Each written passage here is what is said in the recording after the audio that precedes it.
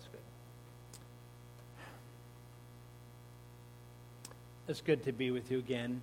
I'm with you every Sunday that we're here, but it's good to preach, and I thank you for the opportunity.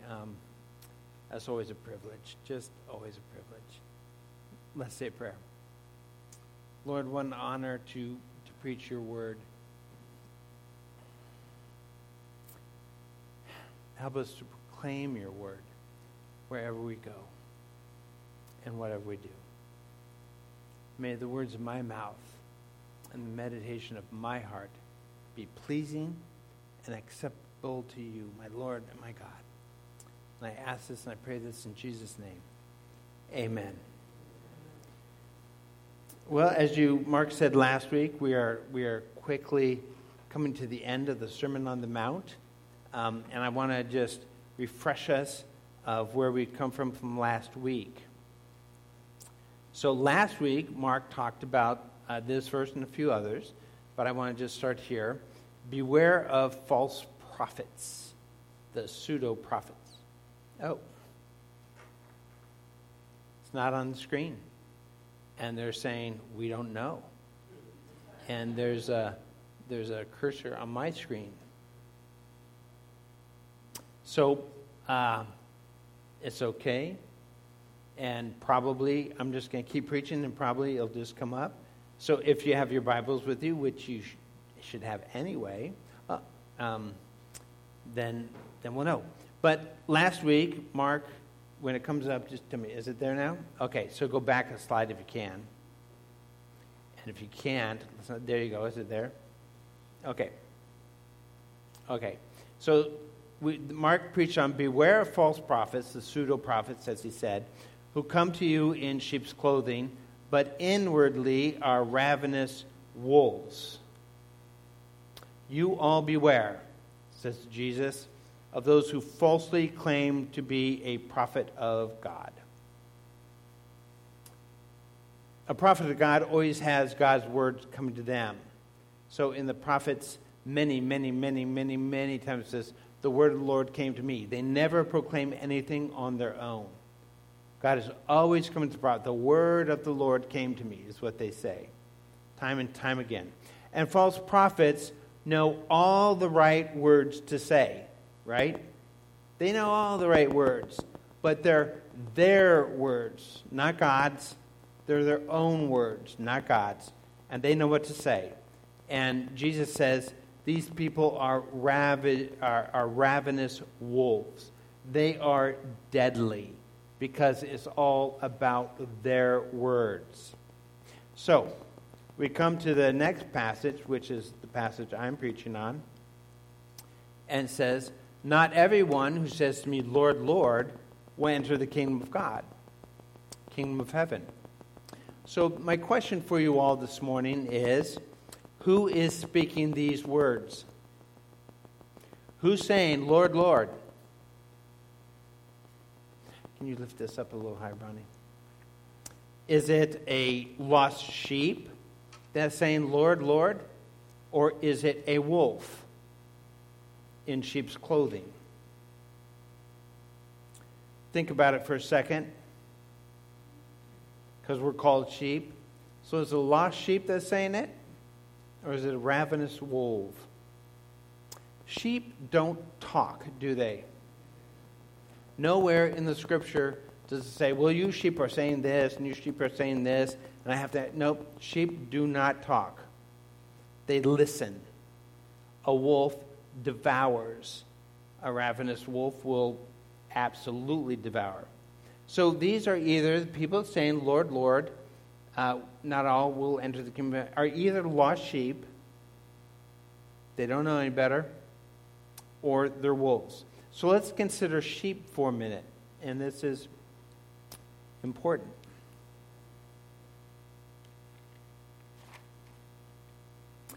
Jesus says in John 27, but could have chosen one of several verses from the Old or the New Testament, but this is a great one. It says, my sheep hear my voice, and I know them, and they follow. Sheep listen. And this is really important. Sheep listen. In our text, Someone's saying, Lord, Lord. They're talking. But sheep listen. This is what's really interesting about sheep. Sheep have really good senses. Their eyes are incredible. They can see behind them. Well, not way behind them, but way over here out of our eyesight. And they have ears that are incredible. Their ears actually turn, because they can't turn their heads real well, and their ears turn to where the sound is so that they can hear. It's really remarkable. So the person saying, Lord, Lord, if you're talking, what aren't you doing? Listening. If you're talking, you're not listening. In the judgment day, because this passage is about judgment day, in the judgment day, the last thing you want is for Jesus to hear your voice making your case for yourself. Right? Do you think you can make a good enough case? Do you think you can justify yourself before the throne of grace? Do you want to be talking? Lord, Lord, listen to who? Me. No, you don't want to do that. Because if you're a sheep, you don't have to defend yourself. All you have to do is recognize Jesus' voice, follow, and be obedient to the shepherd. He knows his sheep. Jesus will know you if you listen to him and follow him. He knows you. You don't have to make a sound. Well, let's keep reading this passage. Not everyone who says, Lord, Lord, will enter the kingdom of heaven. No, of course not. But the one who does the will of my Father who is in heaven. And when we read it, I know the hard thing is to say, all right, well, what is God's will? So what I did is I looked in Matthew, just the book of Matthew, and I highlighted, I think, every verse that deals with the will of God. So let's just look at them for a second. Here's some of them. Your kingdom come, your will be done on earth as it is in heaven. Pardon? Say it loud so I can hear. Okay. Well, apparently it's kind of going off and on, but I'll read it for you anyway. So in Matthew 6, it says, your kingdom come, your will be done on earth as it is in heaven. So the will of God is really important. It's important enough for Jesus to say, you need to be praying about it. God's will is always done in heaven, but we don't have to follow God. All of nature has to obey God. So when Jesus says to a storm, be quiet, it's quiet. When Jesus says to a fig tree, you're going to die, it dies. Nature has to listen and obey. Always. The demons have to listen and obey. Always. We are the only ones who don't have to listen and obey. Don't have to. So Jesus says, pray, thy will be done. In Matthew 12:50, it says, for whoever does the will of my, and this is the children's message, in Matthew 12:50, for whoever does the will of my Father in heaven, he is absolutely, and I put absolutely because in the Greek it says he, or it says is, but in Greek the pronoun is emphatic. Okay? So pronouns can be emphatic. And in this case, it's emphatic. And it says, whoever does the will of my Father is absolutely my brother and sister and mother. We have a relationship with Jesus. And the relationship we have with Jesus is stronger and more significant than the blood relationship we have with our brothers and sisters. Because our relationship with Christ is our bond is the Holy Spirit. We're connected with Christ. And we are absolutely his brother, is what it says. And so we don't have to worry. Our brother will be defending us in the end time. And then Matthew 18:14. Is the screen up?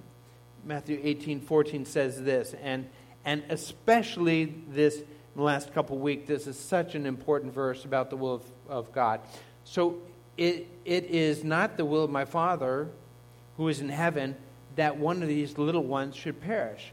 And what was the big court case that came down? No abortion, or abortion goes to the states. I mean, there's still a lot of work, right?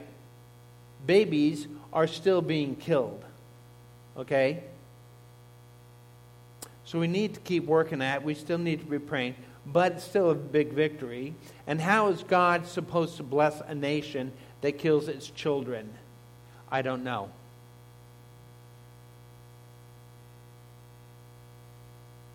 It's the will of God. This is not a political thing. It is, it is, of course. But it's the will of God that one of these, even the littlest, should not perish. If you ever want to talk about, if you say, well, Stuart, can you give me some passages in Scripture? Because I have somebody that doesn't see this or doesn't understand abortion. I'd love to talk to you about it, because there are some remarkable, especially when it comes to the incarnation in Luke, remarkable passages about life in the womb. Life in the womb. Just remarkable. And then the next one passage says,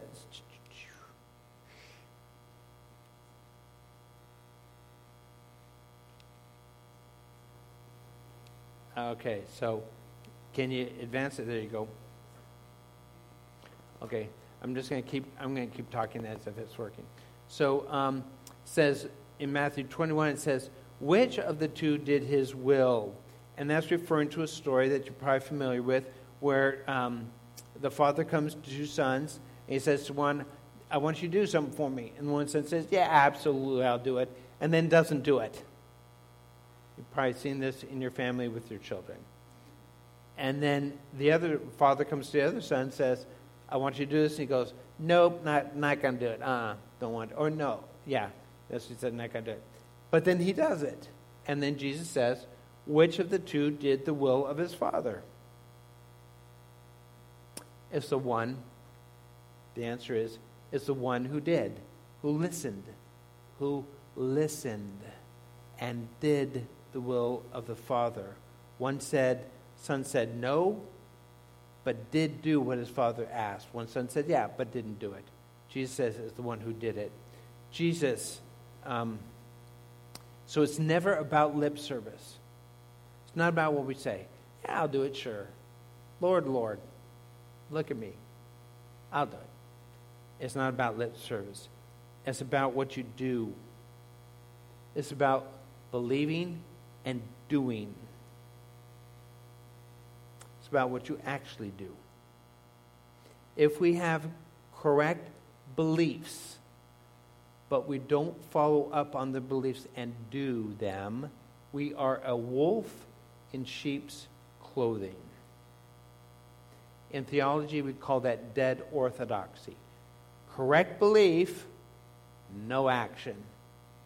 Live orthodoxy, or piety, we could say, is knowing what is true and then doing it.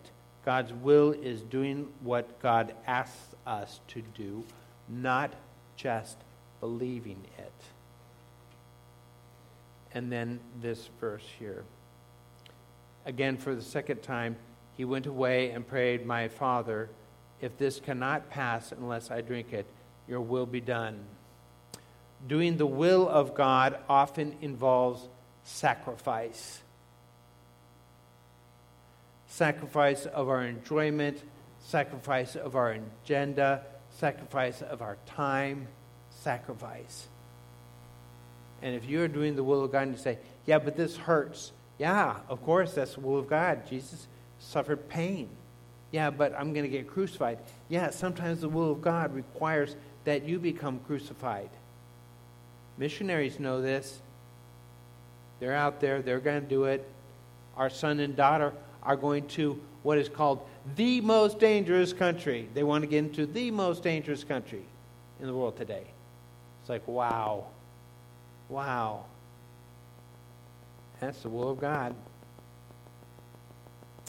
But here's the important thing. God's will is not discovered. It's revealed. So you're going, I don't know what God's will is. I'm trying to... God doesn't play hide and seek with us, with his will. It's revealed, and it's revealed in Scripture, which is why it's so important that we are involved in Scripture. It's involved, he's revealed through his word. It's revealed, God's will is revealed through D groups. It's revealed through women's retreats. It's revealed through men's retreats. It's revealed through personal Bible study. It's revealed as we go to worship. Some of you may leave worship today and go, oh, I think I understood something God wants me to do. Okay, because it's come through his word and the preaching of his word. I really hope this next slide comes up because I like it. And the Bible is meant to be bread for daily use, not cake for special occasions. Let me say it again, because it's the prayer. Give us this day our daily bread. The Bible is meant to be bread for daily use, not cake for special occasions. I don't know who said that, anonymous. But bread is bread because it reveals God's word, which is why we need to be in it. We need to be around it. We need to be in groups. And I know it's hard, and it will take some sacrifice to make it to a Bible study, to make it to a men's D group, or to go, to word study fellowship. And we sacrifice, but that's where we discover God's will, because God's will is not discovered; it's revealed. It's revealed through His word. So these people that are saying, "Lord, Lord," it continues, and that slide come up. It says this: on that day, many will say, again, there's the word. They're just going to say. They're going to talk. Lord, Lord, did we not prophesy in your name? And in your Bibles, I don't know if it has it, but it's in the verbs. So this is how we need to read it. Did we not prophesy in your name? And did not we cast out demons in your name? And did not we do mighty works in your name? Did not we? Did not we? Did not we? Oh, in your name. In your name is just kind of a afterthought. It's about what we did. All the verbs in this passage are about we, are about me, are about us, not about Jesus. So if I said, who prophesied? You don't need to say this, but your response would be, if you were those people, those stray sheep or those wolves, you would say, we did. If I said, who cast out demons? You would say what? We did. If I said, who did mighty works? You would say, who did all the work? Who's glorified in this passage? We are. We are glorified in this passage. Whoever it is that's speaking, that person is glorified because it's all about them. Their voice is heard, not Christ's. And so we begin to realize this passage is about who? It's about me. It's about us. It's not about Jesus. Now, I really hope this next picture comes up. Can you get it, you guys? Oh. You know why I wish this picture would come up? Because it's a picture of me. It is. I took a selfie, right? A selfie, right? So it's a picture of me. And, it's a really good-looking selfie. And it is. And I was going to put the picture up, and I was going to say, what is this picture called? And the answer is not ugly, okay? It's called selfie. And in some ways, the text that we are looking at today is kind of an ancient selfie, isn't it? I want you to see it that way. It's kind of about an ancient selfie. Look at me, Jesus. Lord, Lord, look, I prophesied. Look, I cast out demons. Look, I did great works. It's about me. Now I want to say this. It's this really interesting article here. It says, people are taking so many selfies. They're getting selfie wrist. It's a medical condition. Tina Choi, 29, works in digital media promotion. She says a successful selfie can raise the profile of an income of her clients. Choi believes selfies are an effective way of sharing a sense of yourself, which is really about telling a story, where you're at, what you're doing, how active you are. But all that selfie taking started causing tingling in Choi's fingers and wrist, and later discomfort. After a few months, she said it felt like a sharp pain in the corner of her wrist, and it actually would prevent her from working. Dr. Levi Harrison, an orthopedic surgeon, said, it's a form of carpal tunnel because of this hyperflexion of the wrist that causes the nerve to become inflamed and angry. He said the problem begins when patients constantly hyperflex their wrist inwards in a rush to capture that perfect angle. And if you would have seen that picture, it was a perfect angle. Harrison showed Choi exercises. Imagine this. He showed Choi exercises to do for just minutes a day. After a few weeks, Choi's pain improved. Now she takes much safer selfies. That is the nature of our generation now. She said, we're taking so many selfies these days. This passage is an ancient selfie. It's about you. And if it's about you, guess what? You're not getting in because you can't defend yourself. You haven't realized it's not about you. It's about Jesus. Jesus wants you to listen, turn those ears, hear, obey, even if it comes at great sacrifice. We prophesied. We cast out demons. We did mighty works. All are selfies. So here's the question for us. In our daily lives, in your daily life, do we present people, do we present other people with a selfie of ourself? A picture of how great we are?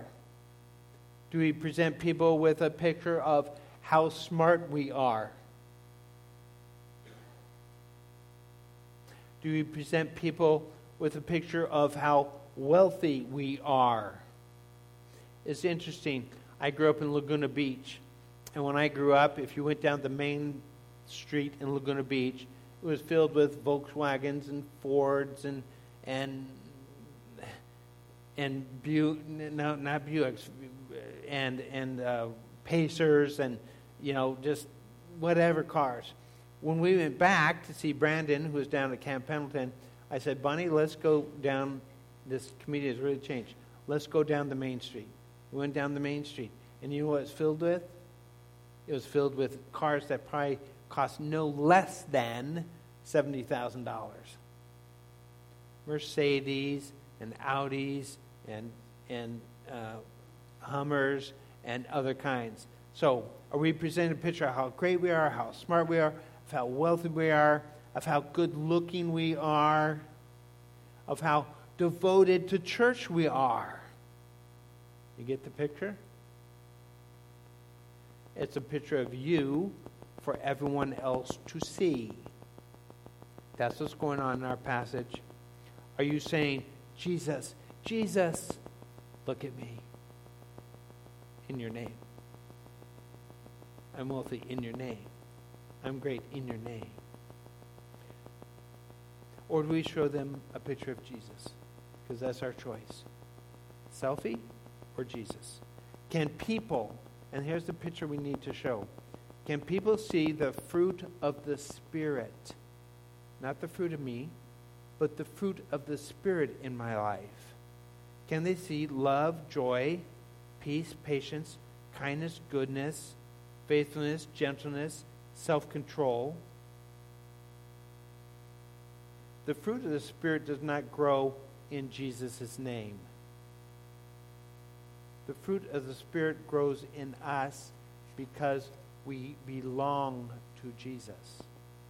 Because Jesus is working in our lives. Remember that passage? All the verbs are about me. The fruit of the Spirit is all about Jesus. The fruit of the Spirit does not grow because of anything I've done to grow it in my life. It's because we belong to Jesus. You know what's really interesting about the fruit of the Spirit? It's singular. It represents I remember coming here and Andrew talking about the doctrine of the simplicity of God. God is one. So the fruit of the Spirit is singular. In other words, if you have a lot of love and say, well, I got a lot of love, but I don't have much patience. It doesn't work that way. The fruit in your life is only as developed as the weakest fruit. It's all one fruit. You cannot have a lot of gentleness but no self-control, a lot of joy but no goodness. You cannot have a lot of patience but no faithfulness. So you think about, where am I weakest? Is it love, joy, peace, patience, kindness, goodness, gentleness, self-control? Where am I weakest? And that is how the fruit is growing in your life. You don't have many fruits. You have one. And that's the picture that we need to show people. What Jesus is doing in my life.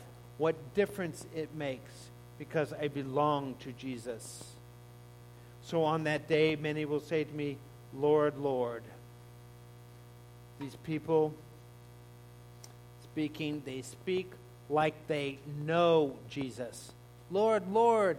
Like they're speaking like they know Jesus. But Jesus has something to say to them. And so is it up there? Okay. Because it keeps changing here. I'm sorry, everybody. It's a little confusing here. But they're still peeking. And Jesus has some chilling words to say about friendship and about being a sheep. He says, then I will declare to them, I never knew you. Depart from me, you workers of lawlessness. So here's a question for you. How many of you are on Facebook? Raise your hand. Okay, not as many as I thought might have been. But here's the question on Facebook. Are your friends on Facebook actually your friends? According to an appeals court in Florida, quote, legally, Facebook friends are not necessarily your friends. The court drove this question, dove into this question because of a judge who may have been required to recuse herself from a case because an attorney involved in that case was friends with the judge on Facebook. However, the court ruled that a recusal was not necessary, as, quote, Facebook data mining and algorithms lead people to accepting friends' requests from people they hardly know. Am I right? Or who are only acquainted with them in professional circles. So our cultural definition of friend may have expanded to include acquaintances and even strangers we add on our Facebook.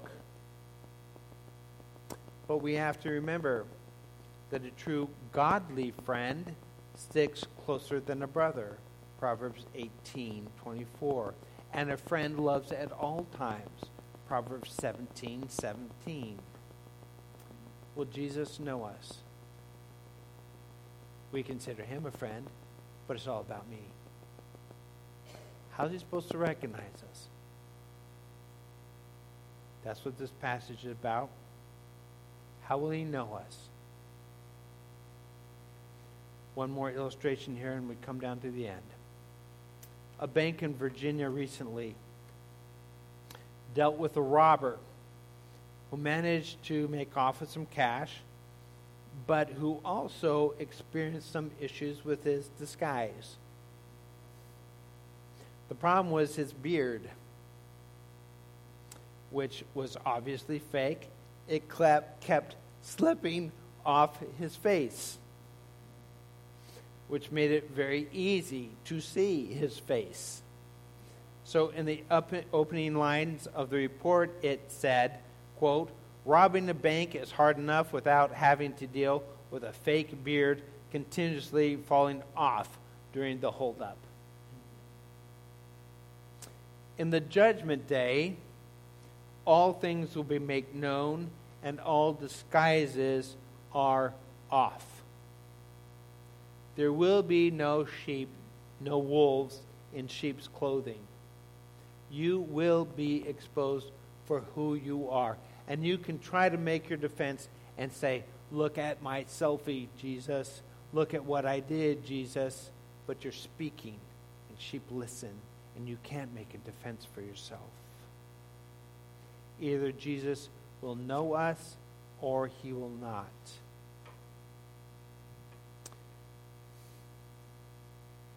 This passage is not about walking the talk, which it could look that way. You don't just say, "Lord, Lord."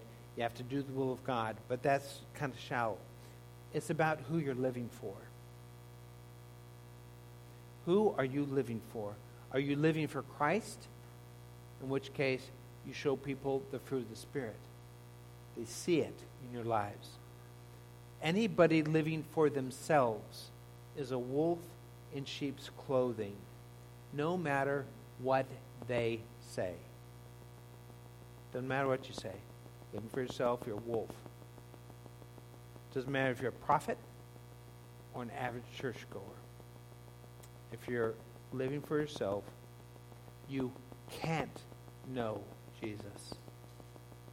Jesus says in Mark and in Matthew, he says, "If any man would follow me, he must deny himself, pick up his cross, and follow." If it's about you, you can't know Jesus. In Philippians 1:21, it says, "For me to live is Christ, and to die is gain."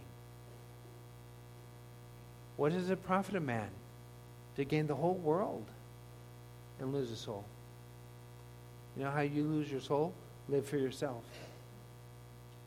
Try to defend yourself. Make it all about you. And then our concluding verses says, verse 23, "And then I will declare to them, I never knew you, depart from me, you workers of lawlessness." Now, your Bible may say, the NIV says, "you workers of evil." The word is lawlessness in Greek. It means without law. Okay? So, a false prophet are ferocious wolves. Those who live for themselves are lawless. They're lawless. The ferocious wolves and the lawless both wreak havoc. So if you're living for yourself, you're living a lawless life. You say, "How am I living a lawless life?" Well, the easiest way is just take the 10 Commandments. Are you sleeping with somebody that you're not married to? That's lawless. Are you lying to your spouse or to your kids? That's lawless. Do you covet? I wish I wasn't driving my Pacer. I wish I was driving that BMW or that Mercedes. That's lawless, coveting. Covetousness.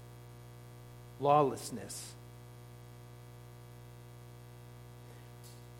Christ is the fulfillment of the law. You can't be lawless and know Christ. It's really hard. Cannot be done. So here are my takeaways. 1, doing the will of God often requires a cross. So if it's hard, if it's painful, if doing the will of God causes you pain, if you feel like you're getting crucified, I'd say, yeah. Yeah. Don't worry, you're right in the will of God. 2, do people you work with, and this is really important, do people you work with, live next to, or come in contact with, see a selfie, or do they see Christ, the fruit of the Spirit in your life? Are you yelling at work? Are you yelling at your kids? Are you yelling at your neighbors? Are you serving them? Are you patient with them? Are you kind to them? Because they're going to see something. They're either going to see, there's only two things they're going to see. They're either going to see you, or they're going to see Christ in you. Which do you want it to be? And then finally, my third takeaway is, make Scripture your daily bread and not the occasional cake. Scripture is where the will of God is revealed. Let us pray.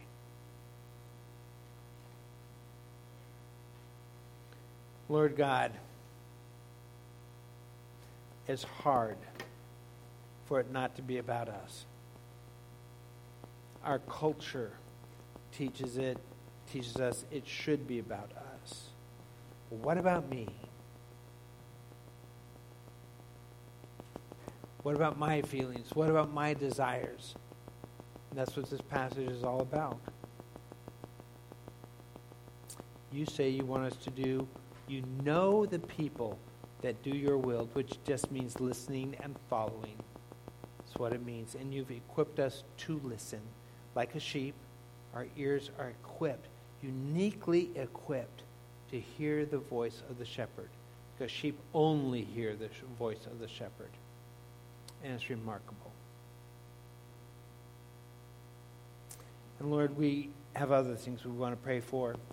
This 4th of July, we give you thanks for a free country where we don't have to worry about getting together in a church. Many missionaries can't even think about going to a public church because there aren't any, or if they're seen, they'll be killed, they'll be bombed. But not here. And we pray, God, that our country would continue to uphold that right in our Constitution. And if not, we will continue to serve you and to love you and obey you at the cost of our very lives. So we pray for our missionaries. They're in hostile places. We pray for their needs, which are physical and emotional and spiritual. And we pray that you would bring people by them to encourage them. We pray that they would have a sense that and they would know that we are praying for them. And there are specific people praying for them. And we pray that the gospel would go out by their word, by your word of their testimony. Lord, we pray for the brothers and sisters in our church. So many people raised their hands this morning. They are my brothers and sisters. And so we pray for each other. And that's what the Lord's Prayer is all about. It's about each other. And so I pray that on this holiday, at any holiday, no one would be forgotten in our church. That we would remember people and invite them to our house and to our home to celebrate with us, because they may not have family close by or alive to celebrate with. We pray for our government. We pray that pray for righteousness in our government, and that when leaders are elected, they wouldn't care about their power and them and what they do. And they wouldn't show us a selfie of themselves, but they would be concerned about the nation, which has been so blessed by you. And Lord, we pray for the Pastoral Search Committee. They're meeting and they're beginning the process, and that's a good thing. And we pray for our elders and the committee, and we pray that you would be preparing right now the right man for this church. We pray that would become clear as the process moves on. So we thank you, God, for your goodness and your grace to us. And we, all the people said in Jesus' name, amen. Amen.